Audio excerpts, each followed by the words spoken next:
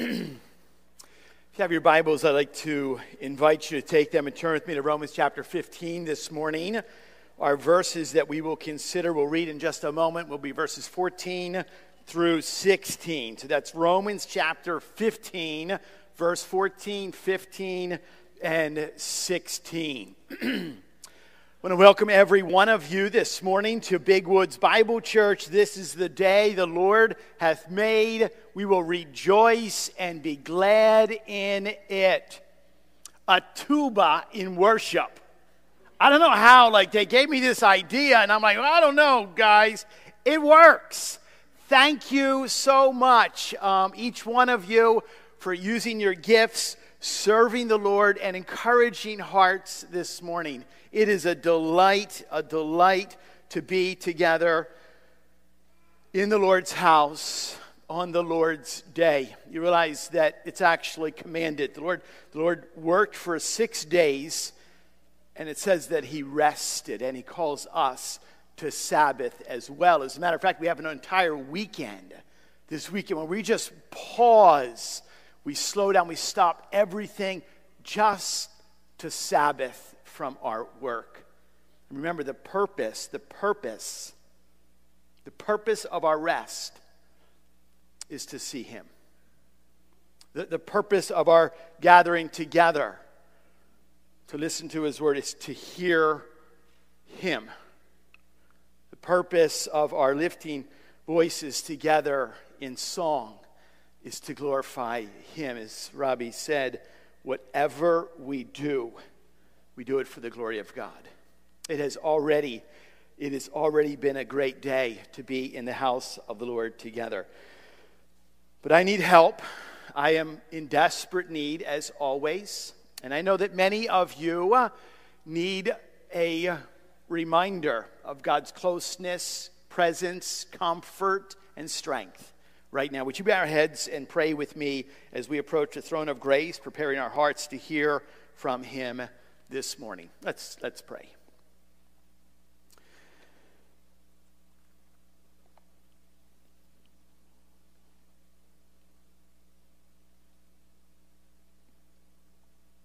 In quietness, Lord, we come to you.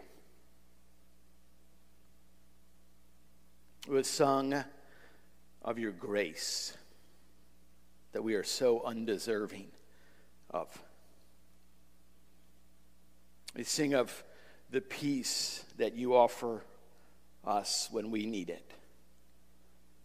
We thank you, Lord, for the design. It's all over the place that we work hard, and yet, just as you've rested, you've called us to rest, to Sabbath well, with a purpose of seeing you. And Lord, in the busyness of this season with classes starting and school back, we just pray, Lord, that as we gather, that this would be a moment that we can mark, a milestone that we notice very clearly that you've chosen to reveal yourself to us anew, afresh, in a way, Lord, that we all together with one voice would say that we need to hear from you. We thank you, Lord, for your holiness. We thank you for your sovereignty. We thank you for the wisdom, your goodness, the knowledge that is offered to us through your word. We thank you, Lord, most of all for salvation from our sin, that you take broken pieces, you take ashes, and you turn them into beauty.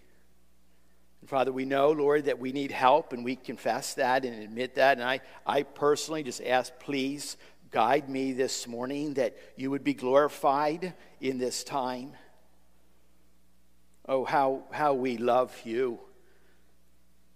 And we thank you for your unconditional love for us. May we who have been given ears, may we hear from you this morning. We ask this in the amazing and wonderful, matchless, beautiful name of Jesus, our Lord and Savior, the Christ. Amen and amen. The focus the last couple weeks has been quite obvious as we've been in Romans chapter 15. We introduced it, verses 1 through 7. Looked at Christ who is the ultimate example for us. Last week we considered verses 8 through 13, how Christ is our absolute hope. And all of it, I think we see with purpose the intentionality of showing others Christ, of sharing Christ, of offering Christ. And we know that the message of Christ, the good news, is not for just a limited few. It's not for a few that have been set apart. We've learned and we saw repeated over and over again and again. The promise of the Messiah, which is seen in the hope of Scripture, is for what? The promise to the ethnos. Just as Katja reminded us that the Lord is returning and we need to be praying for the nations. The whole world is to know. The whole world needs to know. Therefore, today our focus is what I call Christ, His message, our mission. Let me direct your attention to verse 14 of Romans chapter 15, and I'll read our text for us this morning.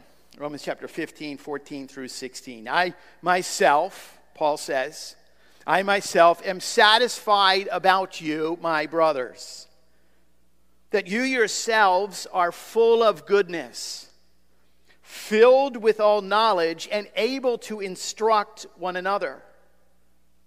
But on some points I have written to you very boldly by way of reminder, because of the grace given me by God to be a minister of Christ Jesus to the Gentiles in the priestly service of the gospel of God, so that the offering of the Gentiles may be acceptable, sanctified by the Holy Spirit.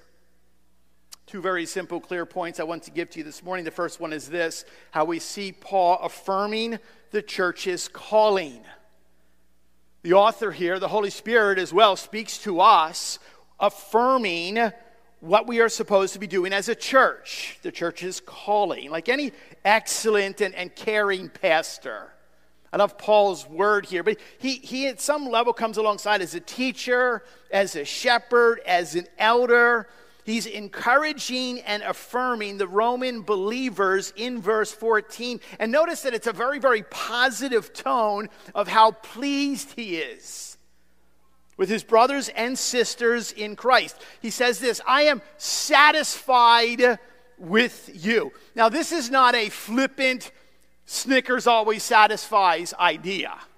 Okay, we're not talking about that fleeting 10-minute feel-good fix. No, it's not that. But this word here has an idea. It's a deeper, it's a more meaningful, it's a heartfelt, sincere appreciation of what? The spiritual growth and progress that he sees. I think, I'm safe in saying, when he pens these words and he thinks about these people, there's a big smile that comes across his face. I am satisfied. The NIV says, I am convinced. The New King James says, I am confident. The Old King James says, I am persuaded. I know something. Why? He says, I'm seeing something in you.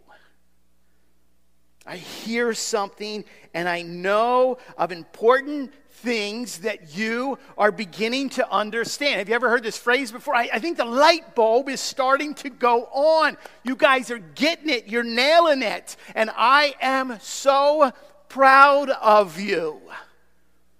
There's three of them, and each of these three things serve as wonderful reminders for every single one of us who are to be growing in our faith and maturing in our own walk, in our own life, as we keep the message of Jesus Christ central to our mission. He says you're full of goodness. It speaks of a moral excellence, a virtue. He says that you are filled with knowledge, which means that you are acquainted or familiar with facts and the truth, and you're aware of the source of truth.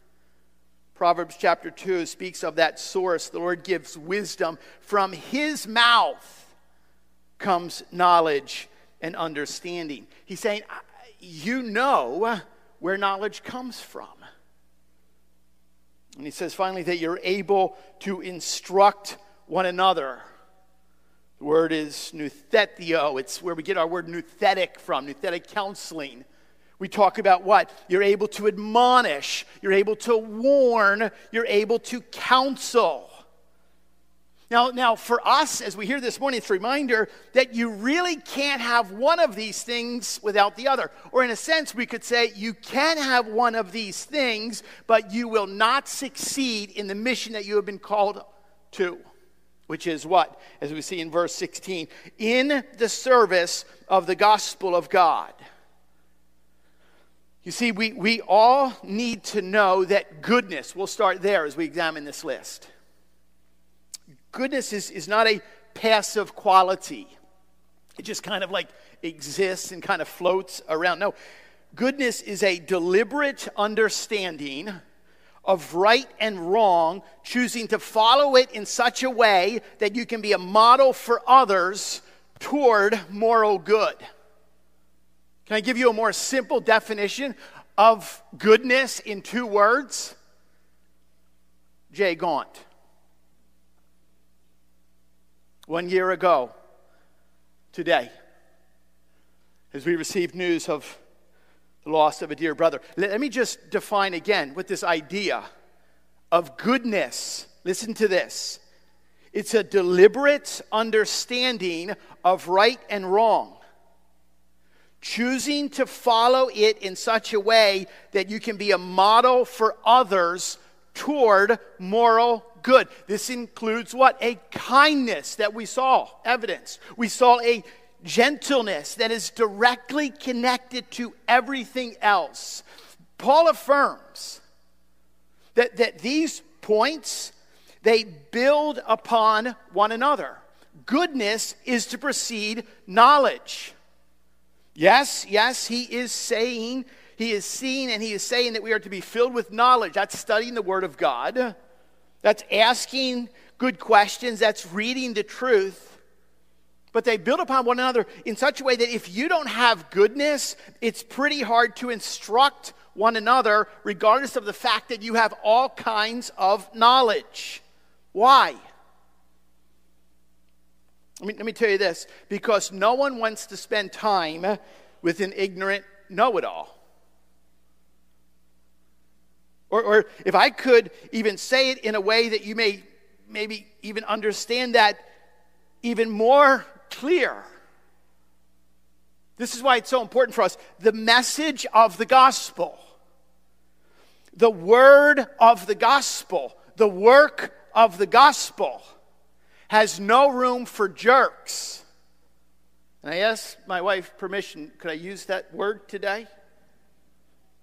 Because I don't know how else to describe this. Please hear me. I'm not saying that we need to be perfect in order to receive the gospel. We know that the gospel is for everyone. But what I am saying is this. Once you have received it, remember to whom this letter is written to, the Roman. They're believers. They're Christians. They're the church. We need to give thought toward how you share it. Some say, yeah, but you know what? I'm kind of outspoken. You know, I'm pretty loud. I'm pretty brash. I'm from Philly, so I'm from Jersey. I'm allowed to talk like that. Some of you may have seen, I don't know or not, you may have seen the Preply study that was just released. Preply conducted a survey asking 1,500 American residents to rate the rudeness of the average resident in their city on a scale of 1 to 10. Number 1, with a winning record of 6.43 on the rudeness scale, is the city of Philadelphia.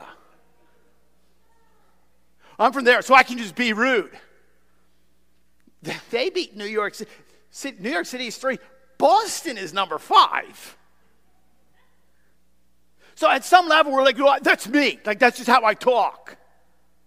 Or else we have the opposite. Others that say, no, you know what? I'm kind of shy. Like, I'm an introvert, so I don't really need to say anything, do I? No, that's not an excuse for you. Sorry. So others would say, what? I'm doing it, aren't I? What more do I have to do? What more do you want? Too many times in my ministry, I have heard an unbeliever, someone who does not know Jesus, say that the number one reason why they don't want to put their faith or their trust in Jesus is because the way they were spoken to by another believer. That's sad. That is a sad statement. And we all automatically say, well, they shouldn't be looking at individuals. They should be looking at Christ. Yeah, that's true. They should. But they don't know Christ. They don't know Christ. Oftentimes, it's you. You are their only understanding of who Jesus is. You realize that? Therefore, as the author commends and reminds us, he leads with this, we are to be full of goodness. It needs to be present in order for the knowledge of the gospel to be heard. That's what he's saying here. Also, we need to give thought toward the accuracy and the fullness of the knowledge that we are sharing. We have to know what it is we are sharing. Gospel message. If you were to say, well, let me explain to you what is the gospel. Can you articulate the gospel? Do you understand the key components of it? Have you communicated the gospel? A holy God creates all of mankind out of nothing, a spoken word. And sinful men, because of the fall, and there's a great chasm between the two. And to break that chasm, to draw those two, the holiness of God and the sinfulness of man together, is what is the God-man, Jesus Christ, who was born in a little manger. We celebrate and sing about at Christmas. Lived a perfect, sinless life. Fulfilled every component of the law. Was tortured on the cross. A lamb without blemish was slain, and his blood was poured out to pay for your foolishness and my foolishness. To pay for our sins. So that when God sees us, after we've placed our faith in the full finished work of Jesus, he doesn't see our ignorance and our foolishness. He sees our righteousness that has been imparted to us because of the work of the Lord Jesus Christ. And we respond in obedience to that. Do you understand the full weight? We do everything in the service of the gospel. We just read that. Now let's remember what's happening here. Let's step back in time. We are well aware there are no perfect churches, okay? We are all well aware there are no perfect people, but thankfully, churches, a church, this church, Big Woods, that is pursuing goodness and knowledge so we can willingly and lovingly admonish one another with the word. That's the absolute truth. And we're reminding one another of the gospel, the good news of Jesus Christ. What we understand is that it's that church that the author, the Apostle Paul, he would commend us. Or we could say it what? That ultimately is a church that the author and finisher. Hebrews chapter 12, verse 2. Looking to Jesus, the author and the finisher. That's the type of church that the author and finisher would commend. Is that not our life goal? To be faithful to the calling that God has placed, to steward well what we've been given, so that when we stand before the Lord, we hear, well done, good and faithful servant, because we have been faithful to the obedient work that we've been called to. We see first and foremost the affirming of the church's calling. This is what we do. Secondly, the challenging the church toward gospel effectiveness. Oh, how this is needed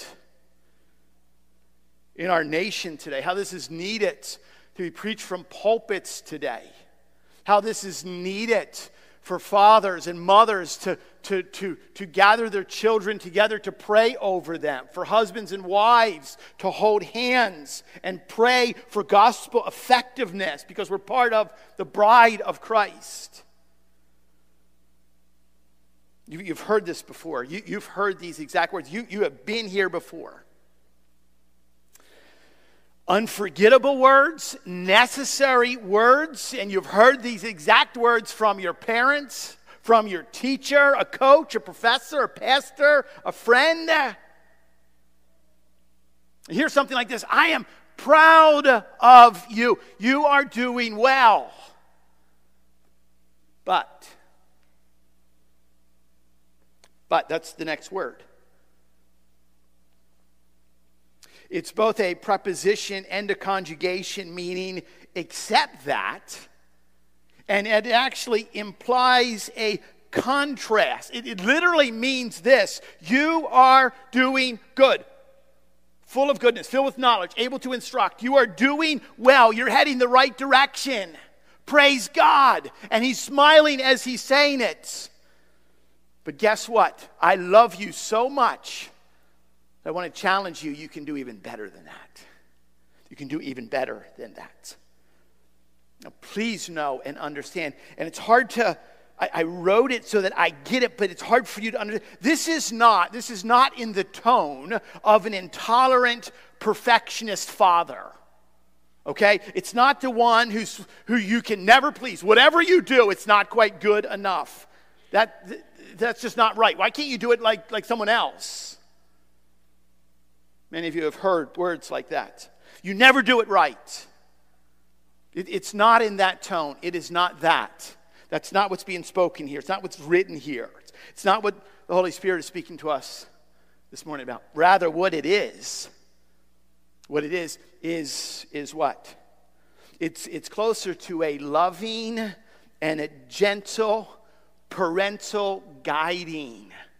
There's a shepherding component, a wise and a patient teacher who sees something in you, God-given potential, and just simply desires the very, very best that you can do. It's exactly the tone what Paul does right here. He loves them so much, but he also teaches us that he loves God even more. He says, but at some points, I've written to you very boldly as a reminder.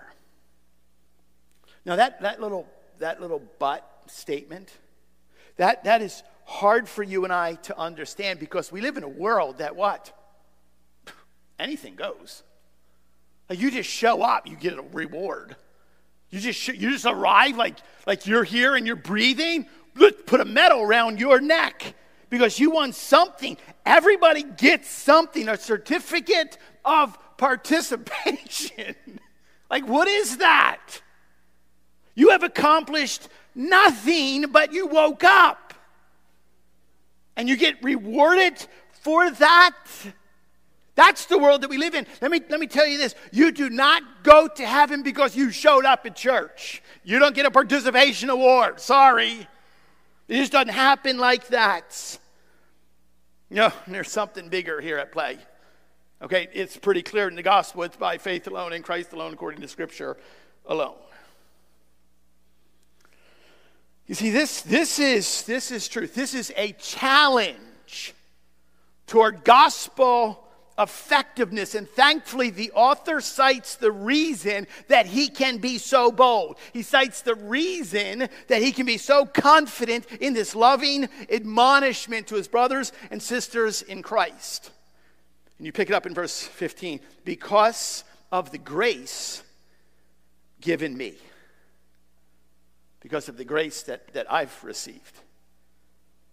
By God, to be a minister of Christ Jesus to the Gentiles in the priestly service of the gospel of God. You realize, just like the Apostle Paul, we need to see ourselves first and foremost as recipients of grace because of the grace given by God.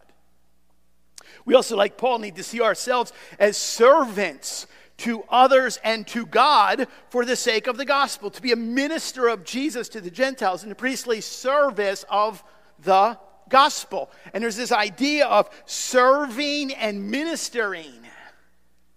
I think there's an image somewhere of Jesus washing the disciples' feet, stinky, dirty feet. It was the first real message I ever preached in my entire life. Gospel of John. It was called Dirty Feet. I know. But there's this idea. I remember that Jesus, he said this, just as I have done to you, I want you to do that for others. You see, this is what we're hearing here.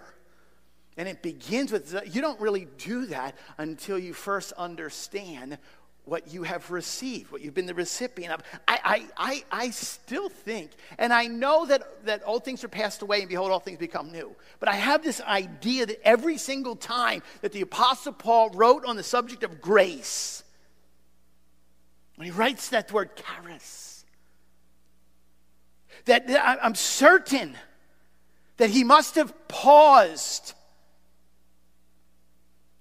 probably closed his eyes, and he remembers how he himself would literally kick down the door of a Christian's home and grab them by the hair and drag them out to the street and order them to be beaten. That's who he was. That's what he did. That was his life's goal, to destroy any and all work of God. You know, the people of the way, his idea was get them out of the way. That's who Paul was. And yet, Paul knows, just like you and I, God reached down in his sovereign grace to lavishly bestow unmerited favor upon such a sinner that has not only been freed from the darkness and the destructiveness of that life, but actually now uses him for his glory. That's grace. That's amazing grace. I think I just heard y'all sing that. Been hanging around Robbie. I just said y'all. Do you think about your own life for a moment? Do you ever just pause like Paul would do as he wrote that word? Do you ever just pause and think hard about the grace that has been given to me? I know my heart. I see the ugliness that exists in there and the fast flipping words and the impure thoughts. I know what exists in here. You know your own heart. The anger, the jealousy, the coveting. Why is it so easy for everybody else? And yet, God has extended grace to us. You know, that's one of the distinctive features of the gospel. Listen to this, a guy by the name of Gilbert Bilezikian. I just love his name, Gilbert Bilezikian. He says this about the subject of grace. He says, no other system of religious thought, past or present, contains an emphasis on divine grace comparable to that of the Bible. As a general definition, the doctrine of grace pertains to God's activity rather than to his nature. Although God is gracious, this trait of his nature is revealed only in relation to his created works and to his redemptive enterprise. In other words, grace is to be understood in terms of a dynamic expression of the divine personality rather than a static attribute of God's nature. Grace is the dimension of divine activity that enables God to confront human indifference and rebellion with inexhaustible capacity to forgive and to bless. God is gracious in action. So in a sense, he is grace, but he doesn't just hold that. He bestows that. And there's what? An inexhaustible capacity. All the stupid things that you and I have ever done, God does not exhaust himself. It's saying, that's my son. I loved him enough to die. That's my little girl. And he lavishes this amazing grace upon us. Also notice the language, the word choice that is used here, to be a minister of Jesus to the Gentiles in the priestly service of the gospel. He's expressing, and he's actually emphasizing the idea of this priestly service. It carries with the idea that the duties of the priest, which are what? Are offering sacrifices to God. If you remember Romans chapter 12, we offer ourselves a living sacrifice. Remember the priest's job? Okay, it's not at all glamorous. Okay, there's no lights and camera here. There's no touch-up makeup artist. You know, there's no song that plays when you walk up to the plate, like you get your own song. There's none of that with the duties of the priest. The duties and responsibilities of a priest, it's messy. And it's bloody. It's exhausting for the priest. Not only had to hear, but he had to feel the weight and be aware of the sins of many, but also carefully consecrating and watching his own life, ever pursuing holiness in every single area. Why? So he would direct people to the holiness of God. Think, isn't that what we're to do? We offer our sacrifices. I talk about the 3 T's, our time, our tithe, and our talents. We just offer them. We're just stewards. This all belongs to the Lord, and we just offer that back. And yet Paul actually speaks about offering something else here in addition to that. Douglas Moo writes in his commentary on Romans, he says, Paul is a priest using the gospel as a means by which he offers the Gentile converts as a sacrifice acceptable to God. You see what's happening here? Thankfully, we're taught in conclusion that it's the work of the Holy Spirit that sanctifies, not Paul, not you, not me. That the ministry of the gospel, and as other people respond to that and receive the gospel, they're the ones that we offer in worship. It's evidence that God is real. The Holy Spirit is real, and the Holy Spirit is powerful. Paul had been set apart to go to the Gentiles, and he had done that. And as he did that, he did what we are supposed to be doing today. He proclaimed the gospel in such a way that the Holy Spirit goes to work. R.C. Sproul says it so well. He describes effective gospel ministry because this is what we're moving towards. Okay, we're not here just to suck air and take up space. Okay, we're here for a reason. Sproul says, and I quote, "The Holy Spirit attaches himself to the proclamation of the word." I would go home and I would go under the covers and I would never come out and I would never preach another word for the rest of my life if that was not true. I would have nothing to say. Just think for a moment. Your word that you're speaking, we know it's the truth of the gospel. Literally, the Holy Spirit attaches himself to the proclamation of the word. Yeah, but I'm kind of shy. I'm just going to live like Jesus. You need to be living like Jesus.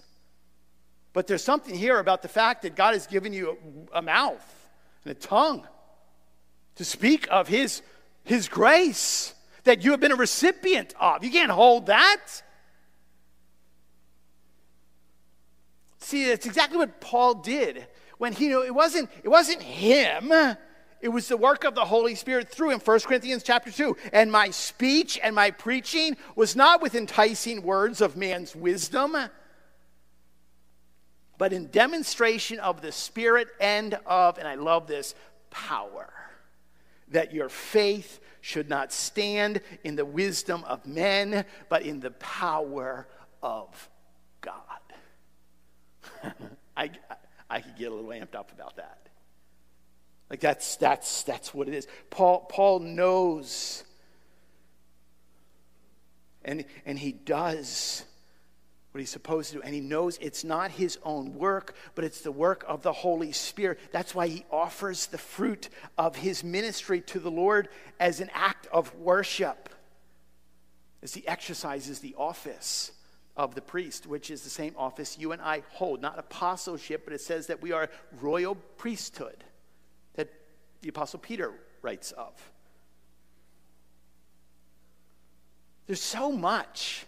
There is so much to this text for us to hear and to learn and to grow in. And let's just pause quickly in closing as we seek to take this. We take this, we've heard it. We're not to be hearers only, but doers, and apply this to our life and to our home and to our family, to our ministries of the church today. Let me just give you a couple questions for you to consider. You can jot these down and just allow these to kind of marinate through your mind over the course of the next several hours or perhaps days as we launch into a new semester over the next weeks and months. Ask this question first and foremost: is goodness present in my life? You know, we all watch that, the little thing in our car, and it says like E or F. And we kind of watch it, and wasn't it just on F?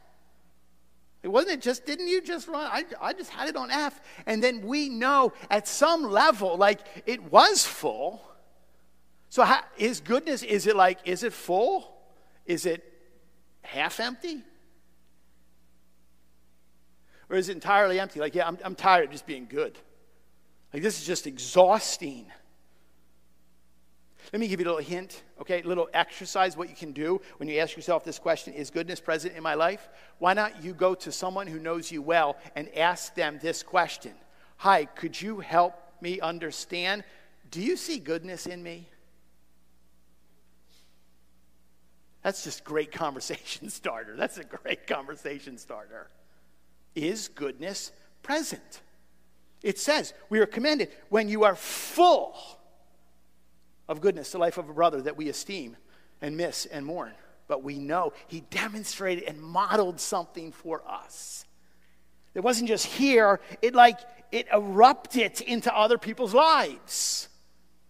Another question: how am I doing in my study of the Word to increase in my knowledge of the Word? So we know that we talked about knowledge comes from the mouth of God. I do believe this is from the mouth of God. People tell me all the time, God feels so distant, and he's like not speaking to me, and everything is so dark. And I ask you, how you doing reading in the Word? Yeah, it's not real good. Of course. I was talking with a pastor yesterday, and he was talking with another pastor. And these two pastors, that's just a dangerous conversation, okay? But they're asking one another, between the two of them, they had 40 years of pastoral experience. And as they were talking about marriages going through struggle and divorce rates skyrocketing, and how the fact that each of these pastors, this is what pastors listen to husbands and wives as they point fingers and daggers at one another, how evil the other one is. And both of these pastors said never one time in their combined 40 years of ministry have they ever seen a couple go through a divorce who were regularly in the Word of God. And I raised my hand. I'm like, can I add my 20 years of experience? Because I've never seen it myself. I've never seen a couple divorce when they are regularly and faithfully studying the Word of God, reading it together every single day. It doesn't happen. I've never seen it. How are you doing? How am I, pronoun I, you, doing in the study of the Word to increase in my knowledge of the Word? Get it out, dust it off. Go to your children and say, forgive Daddy because I've not been faithful in leading and shepherding. Mama, go to your little ones and start reading with them. Husbands and wives, turn off the silliness of the noise of the world around us and dig in deep. Yeah, but it's really hard to understand. Well, goodness gracious, stay around for Sunday school. That's not hard. How about the third question? Am I able to instruct in the key components of the gospel? I was so excited when Pastor Stewart came to me. It was some time ago, and he had asked his youth, this is both junior and senior high students, and he asked them a simple question: can you articulate the gospel? Do you know what the gospel is? He was so excited to say, most of the kids, the majority of the kids in that class, they got it. Like, praise God for that. There's 4 components: God, man, Jesus Christ, and response. You take any one of these pillars away and you don't have the gospel. God, man, Jesus, the demons believe that. There's no response. Do you understand? You remove any one of those 4 pillars of the gospel and there is no gospel. Someone shared recently that they heard someone share the gospel, but Jesus wasn't mentioned. How does that even work? That doesn't work. Jesus died to offer us the gospel. You remove any one of those 4, God, man, Jesus Christ, and our response. Take any one of those pillars and the house will collapse. There is no gospel. You can mark my words on that. How are you able to do? How are you doing at articulating, at instructing others, admonishing in love? I see this. But I have a question number 4. Am I being faithful in offering fruits of my ministry in worship? Am I being faithful offering back? You've shared the good news of the gospel with another. Are you offering that one, praying for that one, bringing them to grow? Are you walking alongside of someone else who is new in their faith? Finally, am I trusting in the work of the Holy Spirit? Do you understand? His work brings the power. Or are you trying to manufacture? We have man-made results. Like, it just doesn't work. It just doesn't cut it.